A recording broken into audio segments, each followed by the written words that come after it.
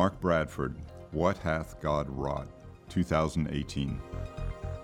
Mark Bradford is known mostly for his amazing paintings, which are born out of history.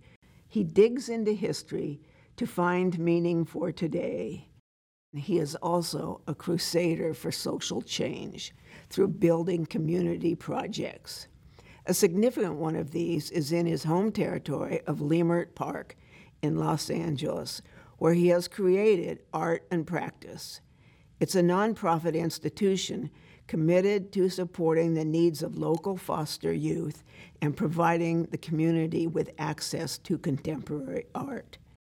What Hath God Wrought arose from the story of the Morse code and its relevance to communication today, and the powerful influence of technology and Mark's interest in communication, from maps to telephones and now cell phones. He wanted a transmission tower as high as legally possible, which turns out to be 200 feet, according to the FAA and the Coastal Commission.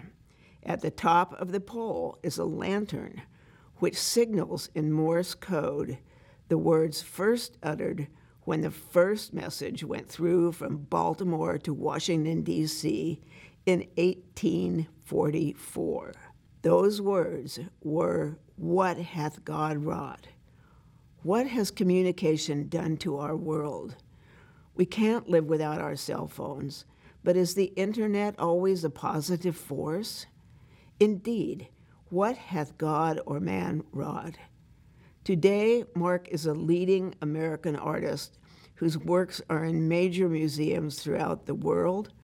He represented the USA in the Venice Biennale in 2017.